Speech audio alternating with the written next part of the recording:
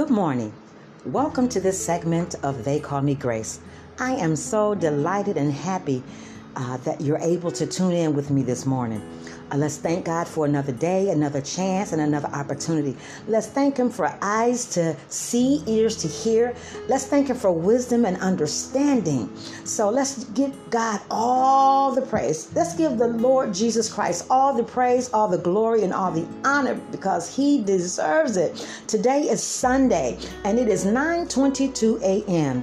while I'm getting ready to bring this short message to you. And today, the message is, I want to talk about sports.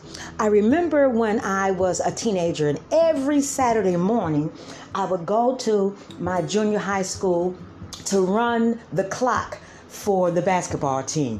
I volunteered to do it. I didn't understand, how to operate it, but they gave me maybe a 5 to 7 minute training session and told me when I should stop the clock, when I should turn it back on, all the different ins and outs of how to operate the clock system. So I took that training, I understood it. I think I did pretty well.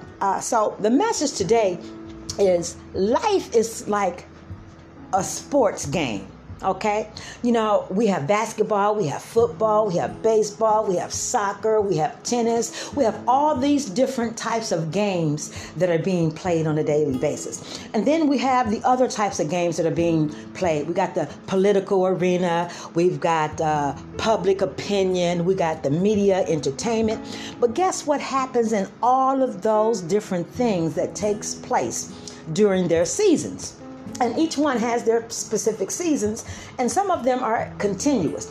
What happens is when the other team knows that they're losing, oftentimes they have to call a timeout. They go into the huddle and they try and reassess the situation. They look at the clock to see how much time they have left. They look at the situation to try and figure out how can we overpower and come back and win against the opposing team. So oftentimes let's say like for instance, basketball, they'll go to full press. Now, full press is like when the army starts adding more soldiers to the infantry because they know that they're losing, and if they don't go ahead and do something right away, that, it's going to be the end, it's going to be doomed. They have to say uncle, whatever it may be. So life is like a sports game. But this is what I came to tell you this morning.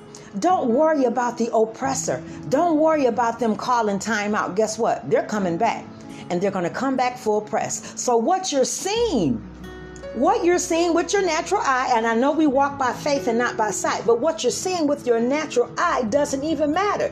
It doesn't matter if they've got 1,000 on this side and 10,000 on that side, because God says He will fight our battles for us. It doesn't matter if they call in a full press. It doesn't matter if they go into that huddle and try to re-strategize and come with 1,000 on this side and 10,000 on that side. They shall not come nigh thee. Victory has already been won. So in your sports game today, whatever it is, whatever situation, whatever circumstance, whatever you're looking at with your natural eye, I admonish you to look within your spiritual eye because the victory is already won. It doesn't matter about the full press. Thanks for tuning in. Have a great day. I'll talk to you next time on the next segment of They Call Me Grace.